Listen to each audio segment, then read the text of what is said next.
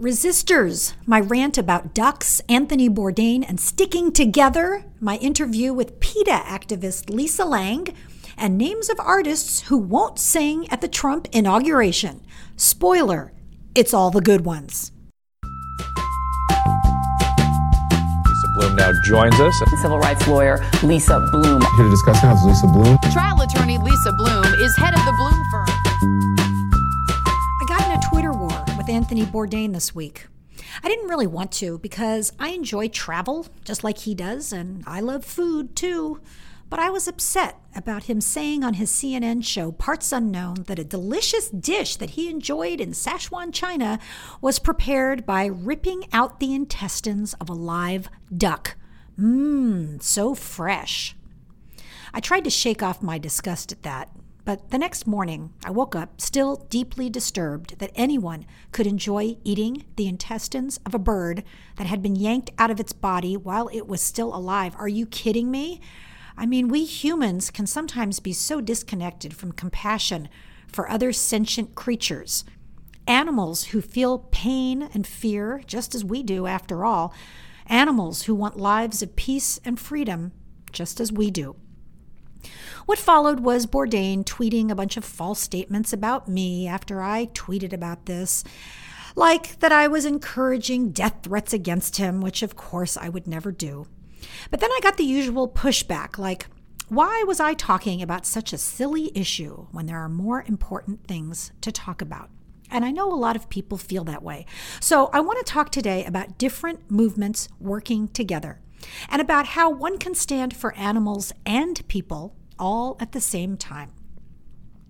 Because over the next 4 years, or maybe 8 years, we're going to have to all be strong and in this together. We have to fight many battles. And one thing we cannot do, we must not do, is fight with our own side. We must not belittle people who agree with us, or who mostly agree with us. Those are our friends. We have real enemies. It's often tempting because these are the people around us, people in our own movement. This is why we tend to fight with our spouses and our family more than anyone else, because that's who's there for us to fight with, for us to live with every day, and who annoys us very often. But let's keep focused, resistors, because Trump and Steve Bannon and Jeff Sessions and Rex Tillerson and Putin win when we fight. Now, I realize that most of my followers are not vegans, and you just kind of put up with me on this issue, and I appreciate that. And maybe sometimes animal rights people come off as a little sanctimonious and preachy, but we are standing up against what Russell Simmons has called the greatest karmic disaster in human history: the confinement and torture and suffering of billions of factory-farmed animals worldwide. Read Skinny Bitch, or Eating Animals, or Whitewashed. Watch Earthlings, the amazing film narrated by Joaquin Phoenix. Please, check it out. We are living vegan lives, those of us in the animal rights movement, which means we don't support cruelty. And sometimes we find it hard to understand why anybody would, because most people oppose animal cruelty. I mean, if you saw a puppy with a broken leg as you were walking down the street, you would scoop it up and take it to the vet, right? I mean, we're not the weirdos here. And going vegan is far better for the planet and far better for your health. If you don't believe me, watch Forks Over Knives or Cowspiracy, 2 excellent films. So, we don't have to choose, and this is my point. Don't fall for the logical fallacy of the false dichotomy. Every animal activist I know also stands for social justice for humans. I've spent 30 years as a civil rights lawyer, mostly doing sex discrimination, race discrimination, and LGBTQ issues. And it takes me no more time to eat vegan than to eat meat. We can stand for human rights and we can stand for animal rights all at the same time. I refuse to choose. I refuse to have any of these issues demeaned or belittled. In fact, my Whole Foods plant-based diet gives me more energy so that I can outrun my kids, practice law, write books, do TV, do this podcast. You get it. Serena Williams, the world's greatest athlete, vegan. Bill Clinton, he's mostly vegan, and he credits the diet with saving his life after a heart attack. You think he looks skinny and weak? You know what I think he looks like? Still alive. So there are millions of us out here being vegan. My point is only, let's all get along. Support your local vegan friend or family member. And to my vegan friends, let's be tolerant and compassionate for those who have not made our choice. And by the way, I wrote a blog post on mercyforanimals.org and invited Anthony Bourdain over for a delicious plant-based meal at my home anytime, like the arugula and pomegranate salad and almond ricotta lasagna I was making while watching his show, because I'd rather educate than antagonize. My goal was not to create an enemy. Speaking of animal rights activists, I thought my old friend Lisa Lang from PETA, P-E-T-A, People for the Ethical Treatment of Animals, would be an inspiring and informative podcast guest because she's been standing up against some of the biggest companies and lobbyists in America for decades and winning. How does she do it? How does PETA do it? Check it out.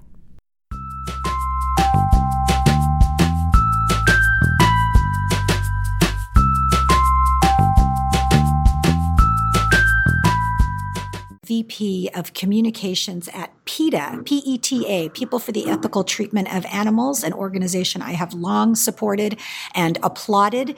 And Lisa, thank you so much for joining me here on the podcast. Oh, thanks so much for having me. So you're just the perfect person to join me because many of the people who listen to this podcast are new to the game of resisting, of standing up, of speaking out. Maybe some of us got a little bit complacent during the last 8 years of the Obama administration, and we thought, gee, things are generally moving in the right direction, and I can donate to an organization here and there, and I can get out there and vote. And other than that, I really don't have to do much. And I'm trying to encourage people to really be far more active and standing up for the things that we believe in. So you, for 24 years, have been a tremendous fighter for animals. And I guess my first question to you is, how do you keep doing it? How do you keep getting up on the days when you just feel like lying in bed and saying, I'm over it, I'm burned out, I just can't take another step forward? Yeah, well, I will tell you that I've never been burned out. And I find here at PETA, I work with a lot of people who have put in almost as many years as I have and some more. And honestly, I think what the reason for that is that we have seen so much change over the years. And I think the reason we've seen so much change is as an activist organization, we've never really relied, this is a pretty broad statement, but we've never really relied on government to make the changes that positively affect animals. We've relied on people. And that, I think, is something that people really need to remember when it comes to every cause that's important to you. I'm not saying that we haven't gotten assistance from great members of Congress who have pushed wonderful bills through.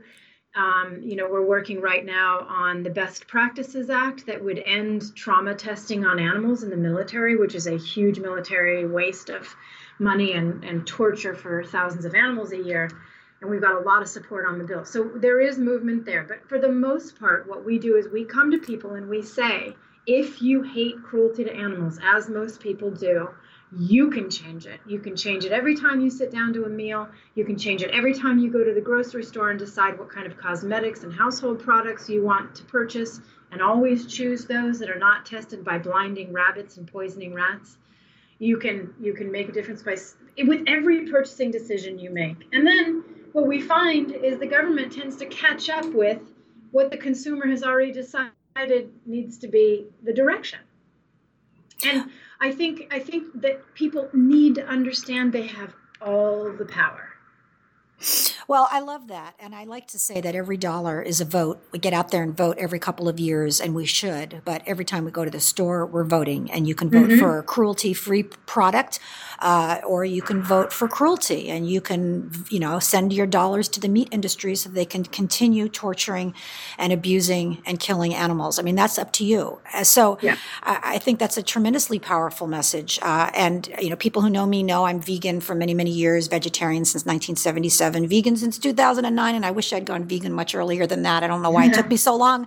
It's very easy, friends, and it's delicious, and it makes you so healthy and energized, and everybody will wonder where you get all your energy.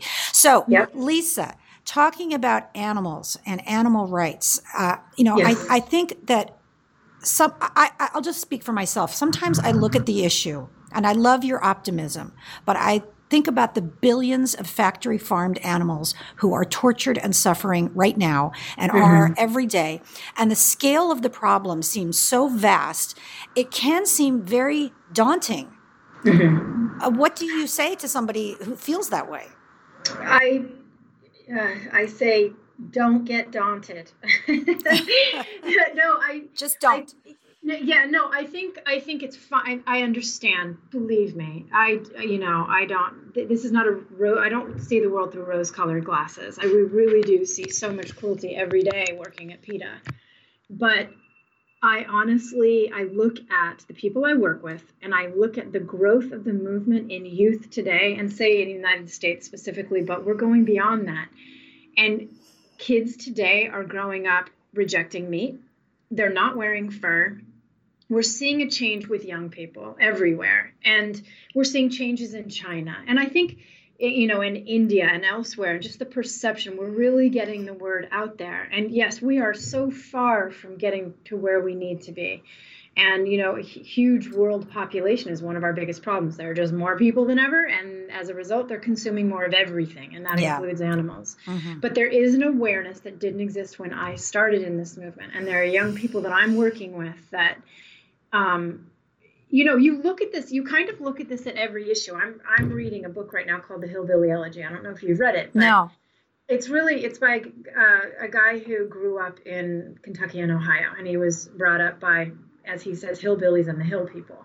And they, and he talks about how he became a Harvard Law School graduate and kind of viewed the world differently because he had a very solid foundation in his home and he grew up with access to so many things. And I think that that's what we're seeing now, even with kids who live in certain areas where you see a lot of meat eating, like the Midwest, and, it's kind of cheese and egg and meat central. They're growing up at a time where there's social media, there's access to information that they didn't necessarily have. And when they grow up in homes where parents are saying, yeah, go out and learn everything you can, they're adopting their own way of looking at animals. And we're seeing that everywhere. The thing is, working at PETA, I see the worst cruelty that the world has to offer, definitely, but I also see the response to it a lot more than maybe you do. You know what I mean? So well, I see the responses too, because I go to a lot of animal rights events, PETA and other organizations, and it is very encouraging. And I think, maybe one of the things that I would say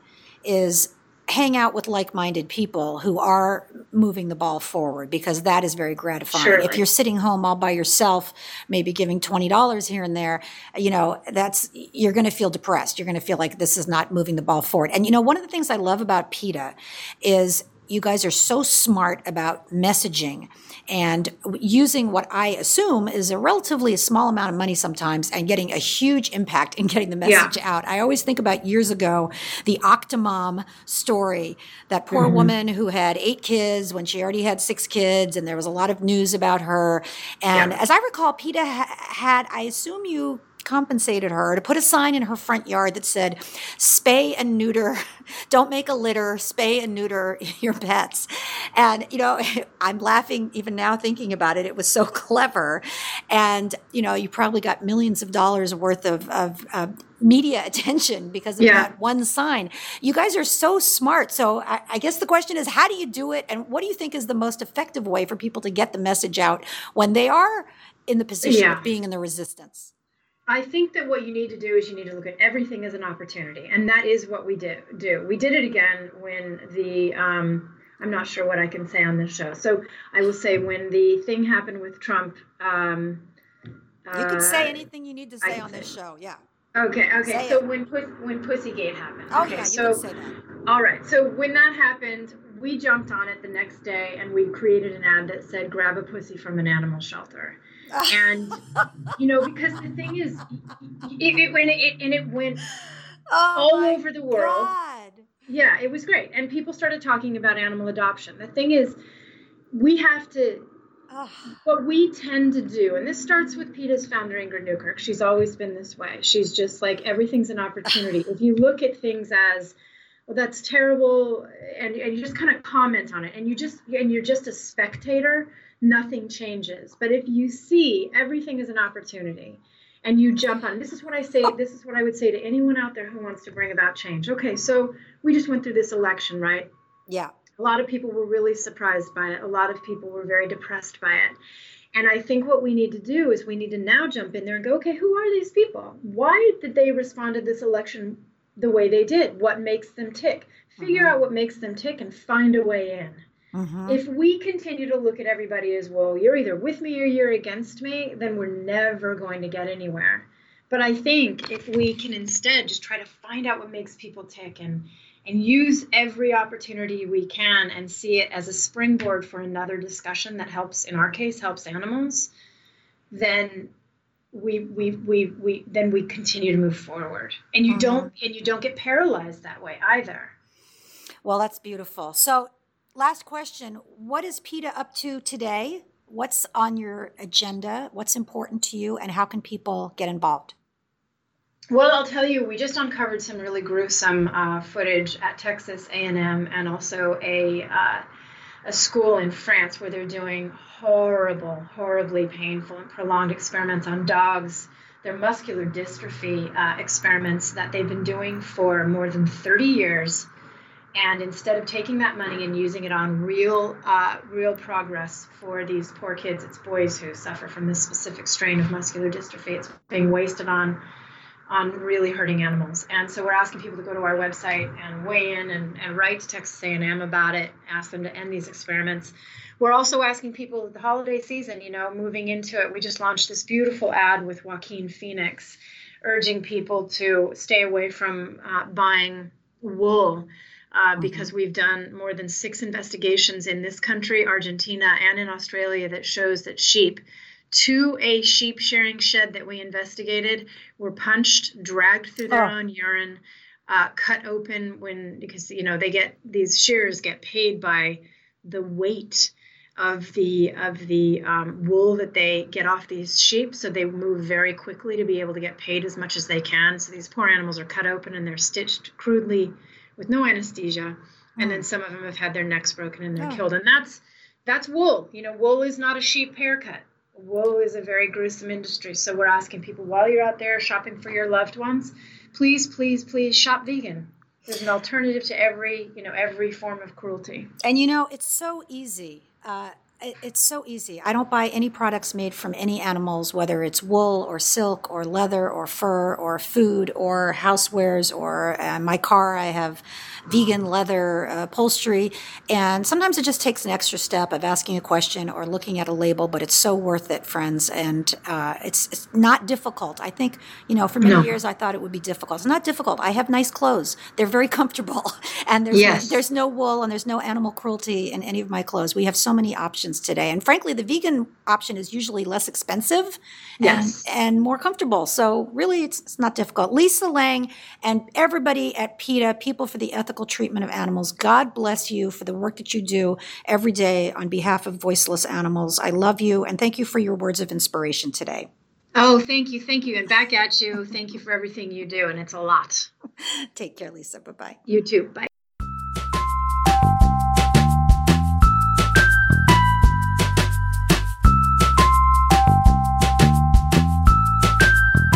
Time for dispatches from the resistance. What's going on all around us where people are standing up and rising up and speaking out. This week, will Trump's inauguration be the day the music died? Inauguration day is usually a huge honor for artists. You get to go to the White House. It's a big happy day. People are celebrating. In 2009, President Obama's first inauguration, there was Beyonce killing it, singing Etta James's At Last. Aretha freaking Franklin performed. Obama 2013, Inauguration 2.0. Jennifer Hudson sang Al Green's Let's Stay Together while the president and the first lady danced. It was so beautiful. Also performing in 2013, Alicia Keys, Black Violin, Brad Paisley, Far East Movement, Fun, members of the Glee cast, John Legend, Smokey Robinson, Soundgarden, Stevie Wonder. It was really something. Well, it's going to be a little different this time. Who is not playing at the inauguration for Donald J. Trump, you may ask? Who is not playing? Well, just about everyone. Here's the list. Andrea Bocelli, one of the most beautiful voices on the planet, will not be singing at Trump's inauguration after fans threatened to boycott his music if he performed. Huzzah! Elton John didn't want to play the inauguration, even though Trump aides said that was happening. It is not happening. Elton John is not singing. Garth Brooks said he'd rather not perform at this event, even though he was there at Obama's first inauguration. Acclaimed songwriter and producer David Foster was asked to participate in Trump's inauguration festivities, but definitely is not going. He said, quote, "For the record, I was asked to participate in the upcoming inauguration some time ago, and I politely and respectfully declined. Any news outlet that is reporting otherwise is misinformed." Okay, got it. And apparently, Trump's camp is having a lot of trouble finding A-list musicians who are willing to perform. According to The Wrap, Trump's inaugural committee is scrambling to find some star, any star, get me a star, get me someone to play. So far, they have 16-year-old Jackie Evancho. She was first runner-up for America's Got Talent. She's going to perform. Well, it seems fitting, I guess, that she's playing at a party for Trump, another cheesy reality show cast member who also lost the popular vote. Grammy winner and social justice activist John Legend, who has been a guest of the Obamas several times, and I just love John Legend, says he is, quote, "not surprised at all. We tend to be more liberal-minded. When we see somebody that's preaching division and hate and bigotry, it's unlikely he'll get a lot of creative people that want to be associated with him." Well said, John. Some celebrities have made it clear that no amount of money would make them want to perform for Trump. Adam Lambert says, "I don't think I would take the money on that one." He's the part-time frontman of Queen, and he was an American Idol a few years ago, and he's fabulous, and he's a passionate advocate for LGBTQ rights. He said, "I don't think I'd be endorsing that." Yeah, I don't think you would, Adam. Idina Menzel is not performing. She says, quote, "It's karma, baby. Maybe he'll just have to sing something himself. He probably thinks he has a great voice." And during the campaign, these artists actually told Trump to stop playing their music. Adele, Rolling Stones, Neil Young, and Queen. Green Day led an anti-Trump chant at the American Music Awards. The cast of Hamilton asked Mike Pence to consider being inclusive, and that got an angry tweet from Donald Trump. So I don't think any of these artists are performing either. And I say, let's support them. Let's support our local artists who are standing up for all of us because we need them. And I don't know about you, but when I get discouraged about the unhinged, ignorant, authoritarian hater and his cronies taking over our country, I need music. I need a break. I need to be uplifted. And buying music by John Legend and Idina Menzel and Andrea Bocelli, well, that has to be the most pleasant resistance activism I've asked of you so far. And on that note, this holiday season, when you get despondent, as you're planning all the actions I've encouraged you to take every week, please do some self-care too. One of my favorites as I fight the fight and take the hits and get blue sometimes just like any other human is music. Listen to whatever you want. There's no right or wrong here. I think I'm the only Jewish girl who likes country music. Well, so be it. I like it. I like show tunes. It doesn't matter what you like. Hair bands, totally uncool music. Who cares? Crank it up and sing and dance in your kitchen. My husband, Braden, God love him, and I literally dance away the blues when we have stressful days. We turn on the music and we dance around like the fools that we are. Because, friends, we have big battles to come. Learn how to manage your stress now. Make a list, whether it's a hot bath, venting with friends, adopt a rescue dog and wrestle around on the floor with him, watch comedy. I love all the Jon Stewart 2.0 people, Samantha Bee, John Oliver, Trevor Noah. Whatever it takes, make that list, refer to it, go down the list when you're having a hard time. Drink lots of water, stretch, and take your vitamins, friends, because we have many battles to come, and we need you rested and ready in the new year. This is Lisa Bloom, voice of the resistance. Please subscribe to this podcast, tell your friends, and follow me on Twitter or Facebook. This podcast is brought to you by The Bloom Firm, where together with my team of 8 other lawyers, we fight for justice for our clients every day, whether in a business dispute, family law case, or discrimination and harassment case. Every one of my lawyers, like me, has a passion for justice. The bar requires me to say that this is an attorney solicitation, and yes, we would love for you to contact us at thebloomfirm.com. Friends, in coming weeks, I will take your questions. Call me at 818-835-0382 and leave me a short message with your question, and it might get answered next week. That's all for now. This is Lisa Bloom for The Resistance.